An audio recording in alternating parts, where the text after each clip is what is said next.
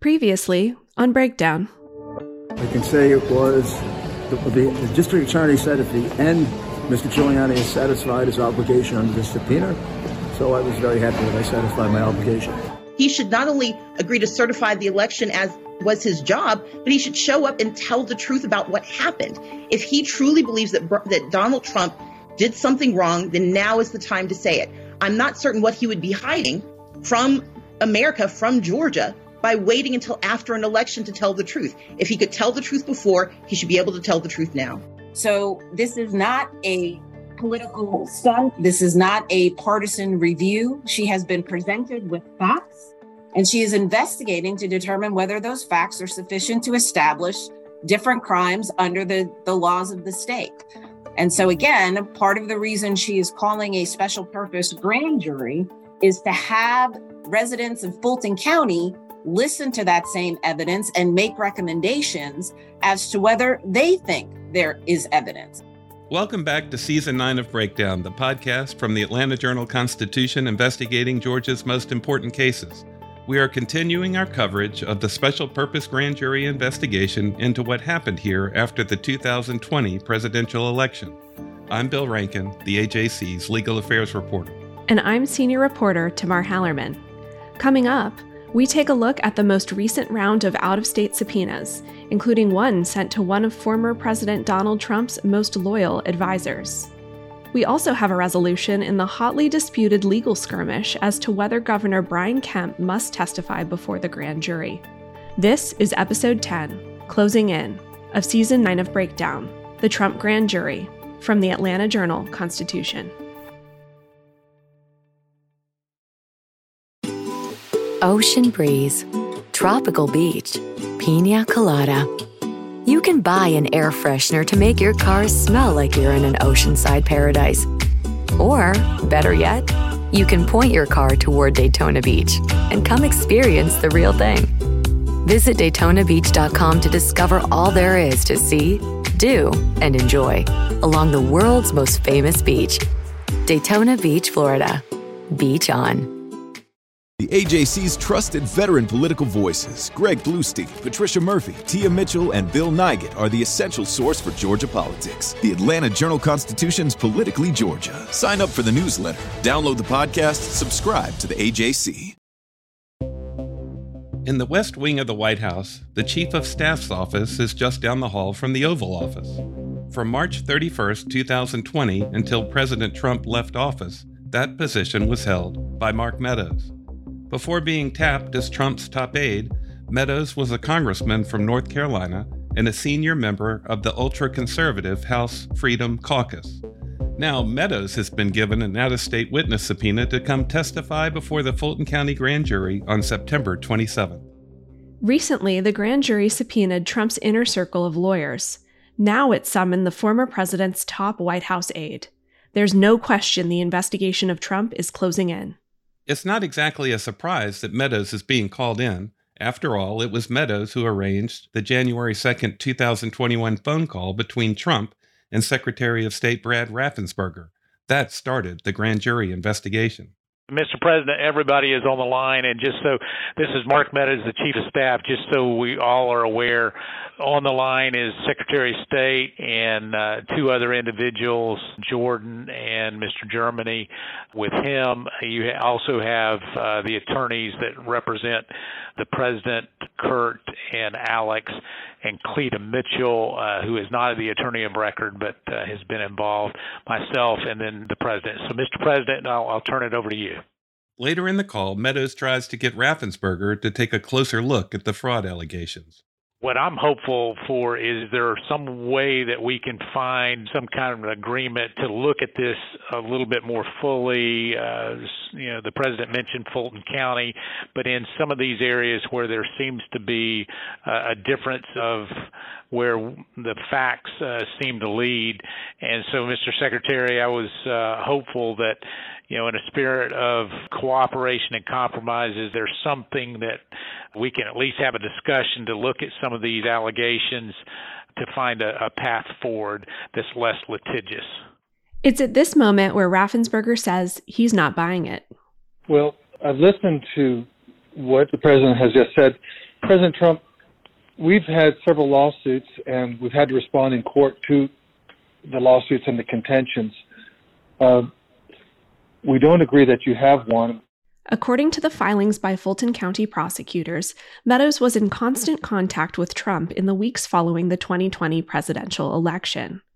On December 21st, Meadows attends a meeting with Trump, members of Congress, and others to discuss allegations of voter fraud and certifying the Electoral College votes in Georgia and other swing states.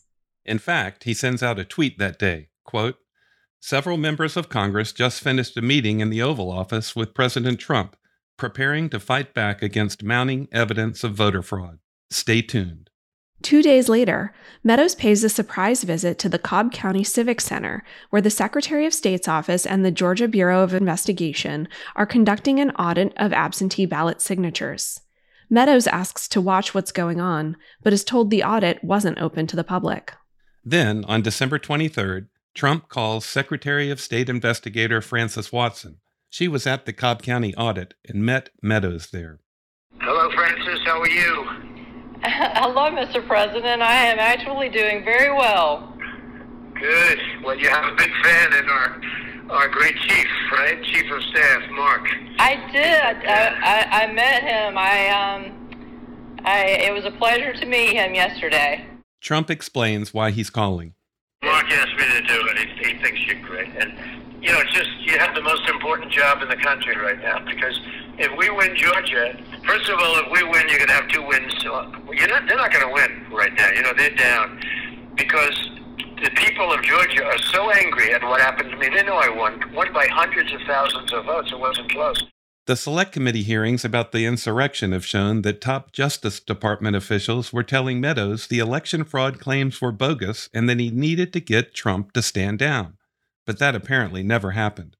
Here's Mark Short, Vice President Mike Pence's Chief of Staff, in an interview with Margaret Brennan on the CBS News show Face the Nation. Margaret, I think that Mark would often say to me that he was working to try and get the president to concede and accept the results of the election. And at the same time, it was clear he was bringing in lots of other people into the White House that were feeding the president different conspiracy theories. I think that Mark was telling different audiences all sorts of different stories. And so I think, as I've said on many occasions, I believe the president was very poorly served by the team that he had around him. Fulton prosecutors note that on December 30th, Meadows emailed acting U.S. Attorney General Jeffrey Rosen, asking him to investigate allegations of voter fraud in Georgia. Meadows forwarded Rosen an email he'd received from Trump lawyer Cleta Mitchell, who'd sent him a press release about a lawsuit filed in Georgia challenging President Joe Biden's victory. Mitchell was also subpoenaed by the Fulton County Special Grand Jury. The press release includes claims that were never proven. 2,560 felons cast illegal votes, as did 66,247 underage voters and 15,700 out-of-state residents. It'll be interesting to see how this plays out. Meadows refused to cooperate with the January 6th committee, and the House voted for him to be charged with contempt of Congress. But in June, the Justice Department announced it wasn't going to bring any charges against Meadows.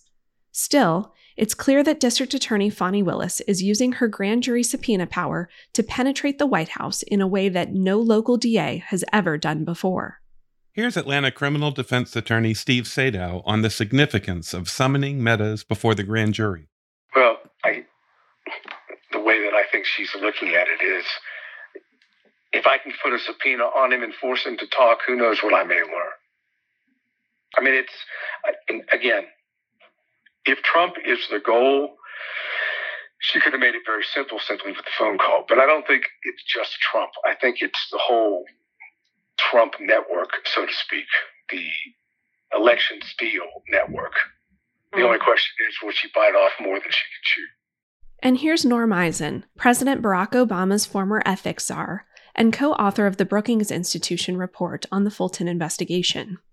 But this is a sign, because he's so very close to the top of the pyramid of potential liability, and in particular, so close to the former president, this is really a sign that at least in issuing subpoenas, she's moving into the later stages of her work. You know, you try to gather as much evidence as you can before you talk to a Mark Meadows.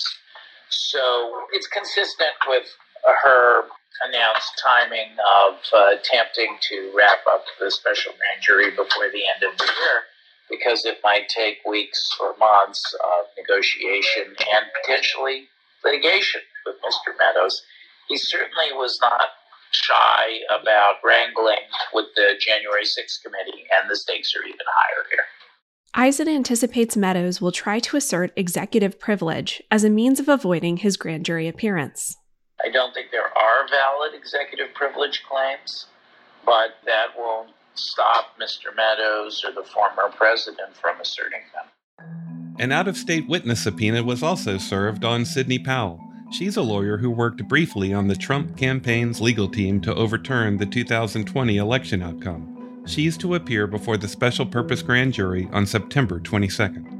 Here's Powell at a November 20th, 2020 press conference with attorneys Rudy Giuliani and Jenna Ellis. She's making unfounded accusations against Dominion voting systems, whose machines are used in Georgia. We have testimony of different workers admitting that they were trained how to dispose of Trump votes and add to Biden votes. The software has a feature pursuant to which you can drag and drop any number of batches of votes to the candidate of your choice or simply throw them away. So we have mathematical evidence in a number of states of massive quantities of Trump votes being trashed, just simply put in the trash like you would on your computer with any file, and Biden votes being injected. She ends with this. We are going to clean this mess up now. President Trump won by a landslide. We are going to prove it, and we are going to reclaim the United States of America for the people who vote for freedom. In a deposition before the Select Committee, Powell said Trump had asked her to be a special counsel. She said he wanted her to collect evidence and address the election issues because he was extremely frustrated that law enforcement and governmental agencies weren't protecting the rule of law. But 2 days after Powell's press conference with Giuliani and Ellis, the Trump campaign cut ties with her. Powell is currently facing a lawsuit filed by Dominion Voting Systems. It's asking for $1.3 billion in damages. In mid-August, the Georgia Bureau of Investigations confirmed it's investigating an alleged breach of elections data in Coffee County, which is in south-central Georgia. The AJC's reporting has revealed that a team of tech experts, who are Trump supporters, coordinated with Coffee County election officials to copy files from the county's election server, ballot scanners, and ballot memory cards. They then shared it with Powell and conspiracy theorists. This happened on January 7th, 2021. Prosecutors say Powell coordinated with Sullivan Strickler, an Atlanta data solutions company, to obtain this information. We asked defense attorney Steve Sadow why Fulton County prosecutors would care about what happened 200 miles to the south in Coffee County. RICO enables a special grand jury and then in turn a regular grand jury to basically encompass any type of racketeering or predicate acts that can be alleged in furtherance of some grand conspiracy. So it can be from anywhere. It doesn't have to be in Fulton County. They just need to have an act, a predicate act, a racketeering act, as part of the charged conspiracy that occurs in Fulton County. We already told you that District Attorney Fani Willis has successfully brought racketeering charges in a number of cases. She's most famous for securing RICO convictions against Atlanta Public Schools teachers and administrators following a cheating scandal. Since becoming DA in 2021, she's already brought at least 5 RICO indictments, the latest against 26 alleged members of a robbing crew called Drug Rich. At a recent press conference announcing that indictment, Willis was asked about RICO. I'm a fan of RICO. I've told people that. And the reason that I am a fan of RICO is I think jurors are very, very intelligent. I think that some people don't want to do jury service, but once they get there, we really find that there are good citizens there. They're very smart. They pay attention. They take these matters serious. But they want to know the whole story. They want to know what happened. They want to make an accurate decision about someone's life. And so RICO is a tool that allows a prosecutor's office and law enforcement to tell the whole story. And so we use it as a tool so that they can have all the information they need to make a wise decision. So it's a tool I continue to use. Also receiving an out-of-state witness subpoena, Trump campaign aide Boris Epshteyn. Prosecutors say he was involved in getting fake electors to submit false certificates to Vice President Pence. Here's Epshteyn in an interview on MSNBC. I was quoted in the Washington Post in the last 24 hours. Yes, I was part of the process to make sure there were alternate electors for when, as we hoped, the challenges to the seated electors would be heard and would be successful per the 12th Amendment of the Constitution and the Electoral Count Act. Retired Army Colonel Phil Waldron also has an out-of-state witness subpoena. He once told the Washington Post that he talked to Chief of Staff Meadows on numerous occasions. Waldron also briefed members of Congress and, on December 3, 2020, he testified before a Georgia Senate subcommittee. My background is Army information operations, the intersection of computer network operations, electronic warfare, psychological operations, deception, and OPSEC. And my point of view of looking at these systems is how to penetrate them, how to corrupt them, how to manipulate them to conduct strategic influence operations. And in my opinion, this is the American people are under a pretty significant information warfare campaign that's multifaceted. This is Breakdown from the Atlanta Journal-Constitution. Ocean breeze, tropical beach. An air freshener can make your car smell like paradise. A drive to Daytona Beach will actually get you there. Beach on. Plan your trip today at DaytonaBeach.com. Hip-hop is a product of Black people. It's a product of Black song and celebration. The Atlanta Journal-Constitution presents hip-hop's most pulled elements are pulled from the South. A Southern hip-hop story. We always go back to that moment of the Source Awards. Everybody wants your rhythm, but they don't want your blues. The biggest names in hip-hop. Atlanta is still the mecca for hip-hop. 50 years. No one can deny one film. The power of the South now. The South got something to say. Streaming now at ajc.com/hiphop. Finally, there's libel lawyer Lin Wood. He recently told our AJC colleague Alan Judd in a telephone interview that he's expecting to get a subpoena. In December 2020, Wood, with Sidney Powell by his side, spoke to a rally in the Atlanta suburb of Alpharetta. He claimed, without citing evidence, that Governor Brian Kemp and Secretary of State Brad Raffensperger had accepted bribes to throw Georgia's electoral votes to Joe Biden. He also called on Trump supporters to put their lives on the line for the cause of reversing the election results. Full disclosure, Wood filed suit on behalf of security guard Richard Jewell against the AJC for its stories naming him a target of the fatal bombing during the 1996 Olympic Games in Atlanta. I had nothing to do with the original stories about the bombing, but I covered the story full-time after the Olympics were over, all the way to Jewell being completely cleared of the bombing. And because of that, I had to sit for an hours-long deposition with Wood questioning me. It was not a pleasant experience, at all. Ultimately, Jewell's lawsuit against the AJC was dismissed. Wood says he'll comply with the subpoena from the special grand jury. He told our colleague Alan, quote, "I didn't do anything wrong, I'll tell you that. I'll go down there and tell them what they want to know." In an interview last year with CNBC, Wood says he hosted meetings at his sprawling, low-country South Carolina plantation shortly after the 2020 election. Among those attending were Powell, Mike Flynn, Trump's former national security advisor, and other prominent Trump supporters. In Powell's material witness certificate, Fulton prosecutors say the meetings were held to explore options to influence the results of the November 2020 elections in Georgia and elsewhere. In Episode 9, we told you about a filing on behalf of Governor Brian Kemp that sought to grant him immunity from testifying before the special purpose grand jury. This came as a surprise because we thought the governor had already testified, voluntarily, before Fulton prosecutors on July 25th. But that never happened. By then, relations between the Fulton DA's office and Kemp's attorney, Brian McAvoy, had completely disintegrated. McAvoy made it public by attaching exchanges of nasty emails to a court motion.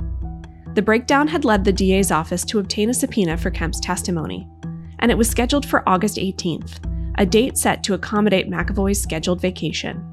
In his motion filed August 17th, McAvoy accuses the DA's office of conducting a politically motivated investigation. He also sets requirements for Kemp's testimony before prosecutors. One was that there be no audio or video recording of it, which made little sense because the grand jury obviously would want to see and hear what Kemp had to say. Special Prosecutor Nathan Wade responds with his own pointed motion. He accuses McAvoy of manipulating the email correspondence between the two sides. He calls it, quote, both unprofessional and disappointing. Wade also wrote, quote, a reasonable observer may well conclude that Kemp's current strident show of non-cooperation with the district attorney and the grand jury's investigation into election interference by Mr. Trump and his associates is itself a tactic to influence the November election. For the first time, Wade identifies many of the special purpose grand jury's areas of interest in Governor Kemp. They include the identities of people who tried to get in touch with Kemp following the 2020 election, the contents of phone calls the governor had with Trump or his associates, evidence the Trump campaign provided to support its theory that Georgia's election was rigged, whether Trump specifically sought a special election, and also if any threats had been made. We've noted that McAvoy said the governor's office had turned over more than 130,000 pages of documents to the special purpose grand jury. But Wade's reply says that some of what was turned over was not the least bit responsive to the grand jury's subpoena. The governor's office turned over state employee benefit information, medical records for a deceased Department of Behavioral Health and Developmental Disabilities patient, photos of dogs, apparently related to the purchase of protective canine vests, and a soil report by the company Cumberland Engineering Consultants. I don't think those had anything to do with the presidential election. No kidding.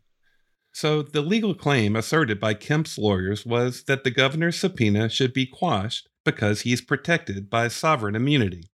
That's a legal doctrine that dates back to the Middle Ages. It prevented kings, sovereigns, from being sued because they were the law itself, and because the king could do no wrong. In Georgia, governors cannot be sued in most cases unless they waive sovereign immunity. And Kemp's lawyers argue this also applies to a subpoena from a special grand jury. They say that's because this grand jury is civil, not criminal in nature. And, in this instance, Kemp is not waiving sovereign immunity. With the issue teed up, Judge Robert McBurney convenes a hearing on August 25th. Arguing the sovereign immunity issue for the governor is Atlanta lawyer Derek Bauer. We've got to go back now and look at what that authority is, because their position that as long as what they're doing is a criminal investigation, there are no limits on that, and they can haul in the governor and they don't have to pay attention to these other jurisdictional constitutional issues. It's wrong on every level, starting with this is actually not a criminal investigation.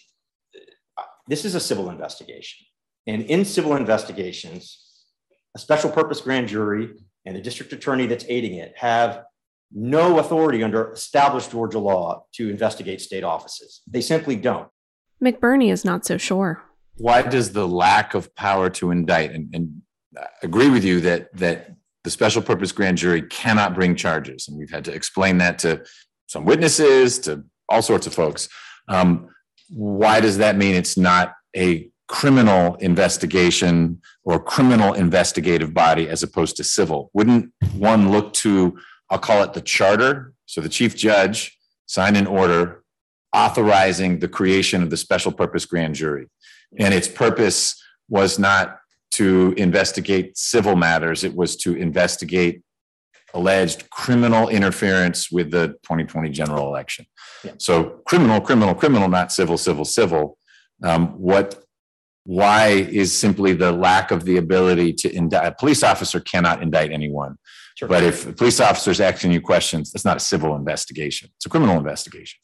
Bauer pushes back, but seems to be getting nowhere. just because you label it criminal doesn't make it a criminal proceeding. Okay. Courts have said that, right? And that's your argument that, look, this special purpose grand jury, it's actually a civil thing. And if you're right, civil, I agree. Sovereign immunity, I don't see any waiver anywhere. But indulge me for a moment. So you know what? It's a criminal investigation. The only discussion is criminal statutes. The only concern is, was there criminal interference with the 2020 general election in Georgia? So it's a criminal investigation.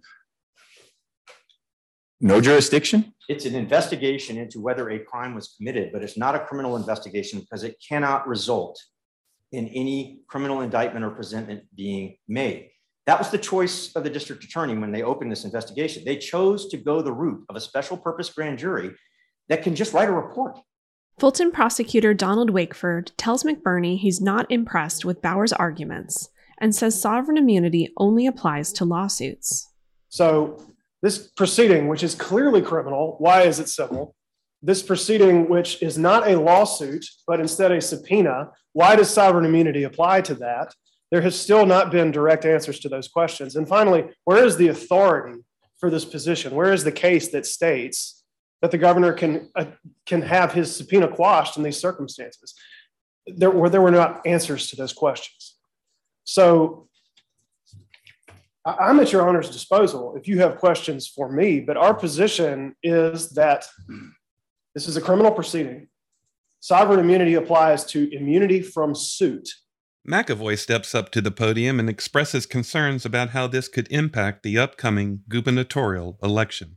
Governor Kemp is someone that's ardently defended the rule of law. He took appropriate steps to protect the integrity of Georgia's election process. He certified the presidential election on November 20th, 2020, just as the Constitution and state law provide. He's now been identified as a witness in this investigation. And the most important point, Your Honor, is he has been willing to engage in this investigation since April of 2021. Now we're in the middle of an election cycle for really the most closely followed gubernatorial race in the country. There may be one or two others that are close, but this is certainly up there. And this is happening coincidentally or otherwise as this high profile and politically charged investigation and Governor Kemp's role in it are reaching a crescendo. The intersection of law and politics in this way, we believe, shouldn't be happening on the eve of an election. McBurney has this to say. So that I can put what you want to share in context, because the politics of this aren't my domain. You have aired very publicly through your pleadings, and the district attorney has provided her perspective in pleadings about some of the back and forth and the tit for tat and the politics. That's not my space. And so I don't want to open this proceeding up to here's how we think the race is going for the governor, and we think it has this political spin or that. I don't think this is the right forum for that. And you may not have been going there, but I just want to make sure there's a good purpose for you to explore what you want to explore, since the slide in front of everyone says political impact of the subpoena. McAvoy asks McBurney if he's going to require Kemp to testify to let him do so after the November election. And McAvoy displays screenshots of a tweet by Kemp's opponent, Stacey Abrams, and of her recent appearance on CNN, which we played for you in the prior episode. In both instances, Abrams slams the governor for seeking to avoid testifying. And McAvoy says this. I mean, we are damned if we do, damned if we don't. We come in, it's going to be politicized. We don't come in, it's going to be politicized. We invoke legal rights, it's politicized. Except Wakeford makes this observation, laying the blame right at McAvoy's feet. This was reported in the media widely that on July 25th, the governor had appeared and provided testimony. No one from the district attorney's office contradicted that. No one from the governor's office contradicted that. The story was over. There were no statements by anybody else. There was not a firestorm. There was not an eruption of controversy. It was quiet. If the governor had appeared on August 18th, driven into a secure location, been brought into the building, appeared, provided testimony, left, there would have been no story. There would have been no controversy. There would be no political implications. There would be nothing to talk about, because the story, for the media's purposes, was over. There was no testimony to hear about because it had already happened. Instead, the governor's counsel created the story. by not just choosing to file the motion, but choosing to file it in this way after getting the date that they requested.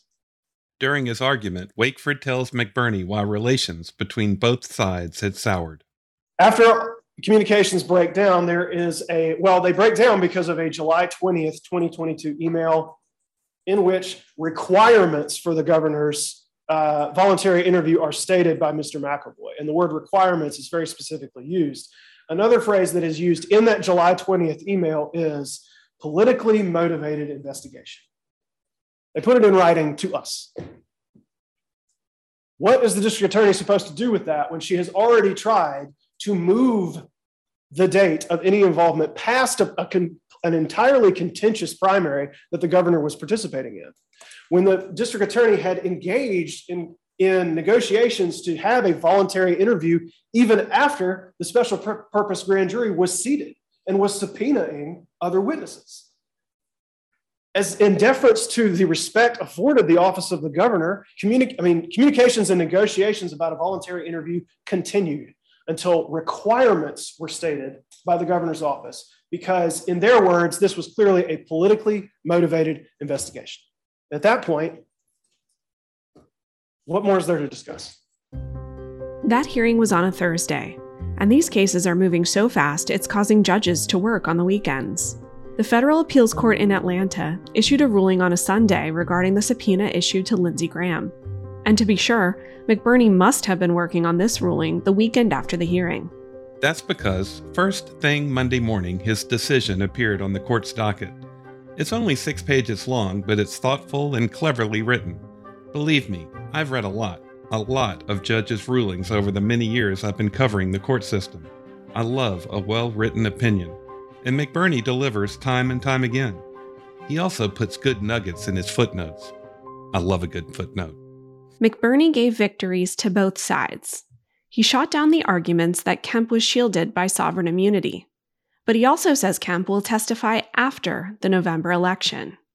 Addressing the breakdown of communications, McBurney wrote that the subpoena came, quote, only after weeks of tortured and tortuous negotiations over obtaining an interview with the governor, the details of which do not bear repeating here, other than to note that both sides share responsibility for the torture and the tortuousness.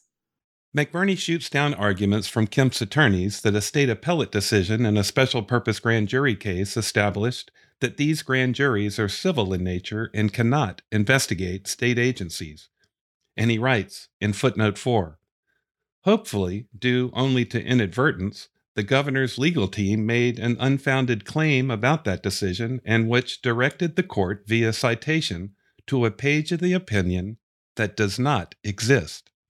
Ouch. Yes, indeed. And McBurney writes, the Fulton County Special Purpose Grand Jury is criminal in nature. He says it will not be recommending whether anyone should be sued or should be referred for civil administrative proceedings. It will be recommending whether anyone should be prosecuted for crimes. Put simply, there is nothing about this special purpose grand jury that involves or implicates civil practice. He attaches footnote 5 to this passage. So on point 2, it's well established that prosecutors and defense attorneys in criminal cases seem to get along much better than plaintiffs' lawyers and defense lawyers in civil cases. More than 95% of criminal cases end with a plea bargain, so those lawyers need to get along. In civil cases, it's mostly all about money, and they often devolve into nasty acrimony between attorneys from both sides.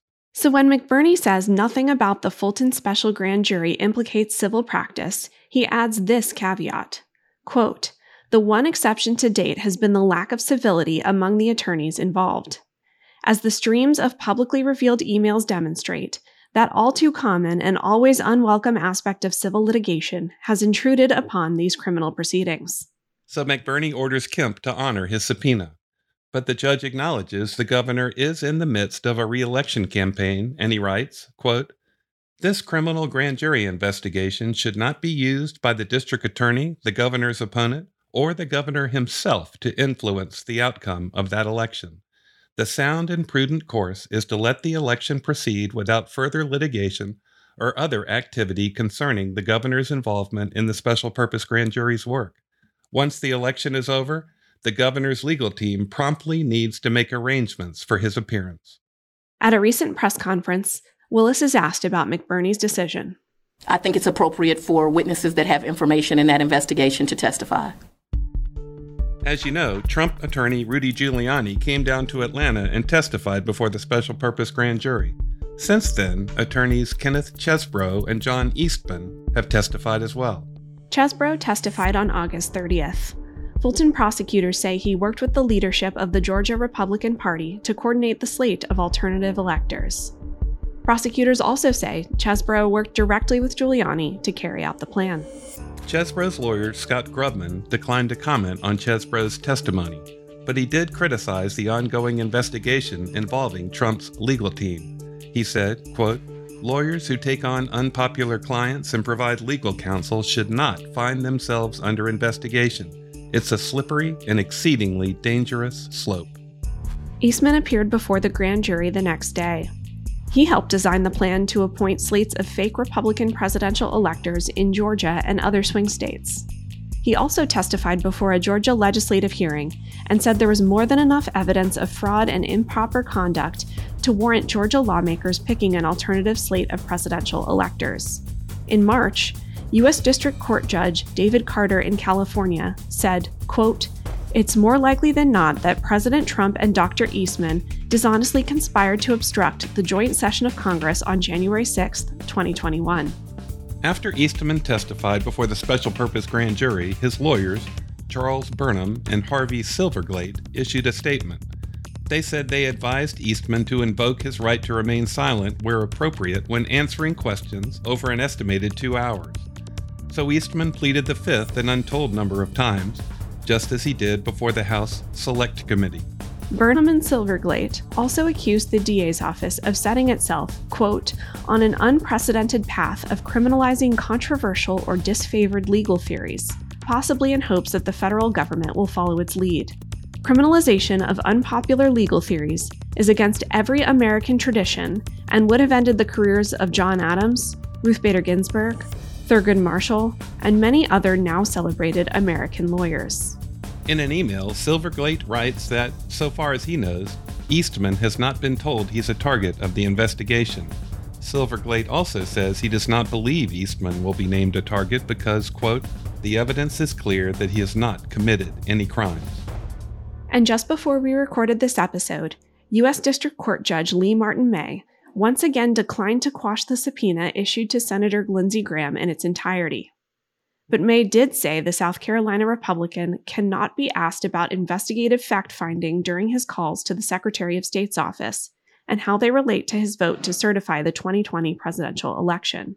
She said that's protected by the Constitution's speech or debate clause, which shields members of Congress from testifying about official legislative business.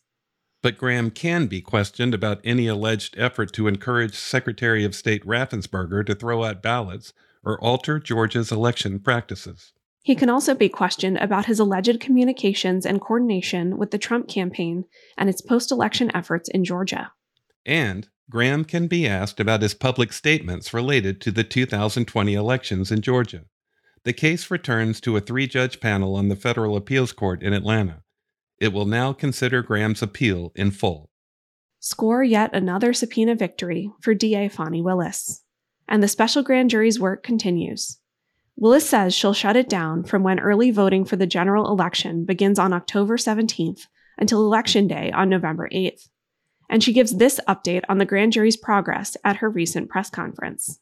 I think we're about 60% through of all of the people that we need to be brought up. I'm pleased with the pace that we're going. There can't be any predictions. As you know, many people are unsuccessfully fighting our subpoenas. We will continue to fight to make sure that the grand jury and the public gets the truth. And I am very hopeful that by the end of this year, I'll be able to send the grand jury on their way. Next on Breakdown. Should Willis serve a subpoena on former President Trump to appear before the special purpose grand jury? Or not? I don't see the risk because even if there's someone you're ultimately going to charge, you want to remove the argument that I had a perfectly reasonable explanation if you had just asked me for it. So you kind of can head that off by sending them a subpoena to testify before the grand jury. If you don't have anything to hide, if you're being helpful to helping us find out what happened, come in and tell us what you know. And then if at that point they say, well, I feel like I can't tell you anything on the grounds that it may incriminate me, then, that says a lot. Of course, we'll be back soon. You can count on it. As always, thanks so very much for listening. You can follow our daily coverage on our website, ajc.com.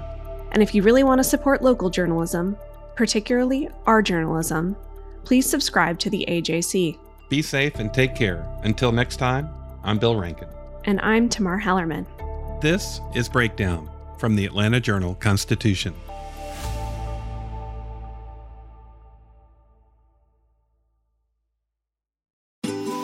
Ocean breeze, tropical beach, pina colada. You can buy an air freshener to make your car smell like you're in an oceanside paradise. Or, better yet, you can point your car toward Daytona Beach and come experience the real thing. Visit DaytonaBeach.com to discover all there is to see, do, and enjoy along the world's most famous beach, Daytona Beach, Florida. Beach on. Our journalists at the Atlanta Journal-Constitution are working around the clock to keep you updated on all the developments surrounding the Trump indictment. Now the AJC is putting all of our coverage in one place with our new Trump 19 newsletter. Every Wednesday, you'll have our latest coverage and analysis on this historic case in your inbox. So sign up for free today at ajc.com/indictment newsletter. That's all one word. ajc.com/indictment newsletter.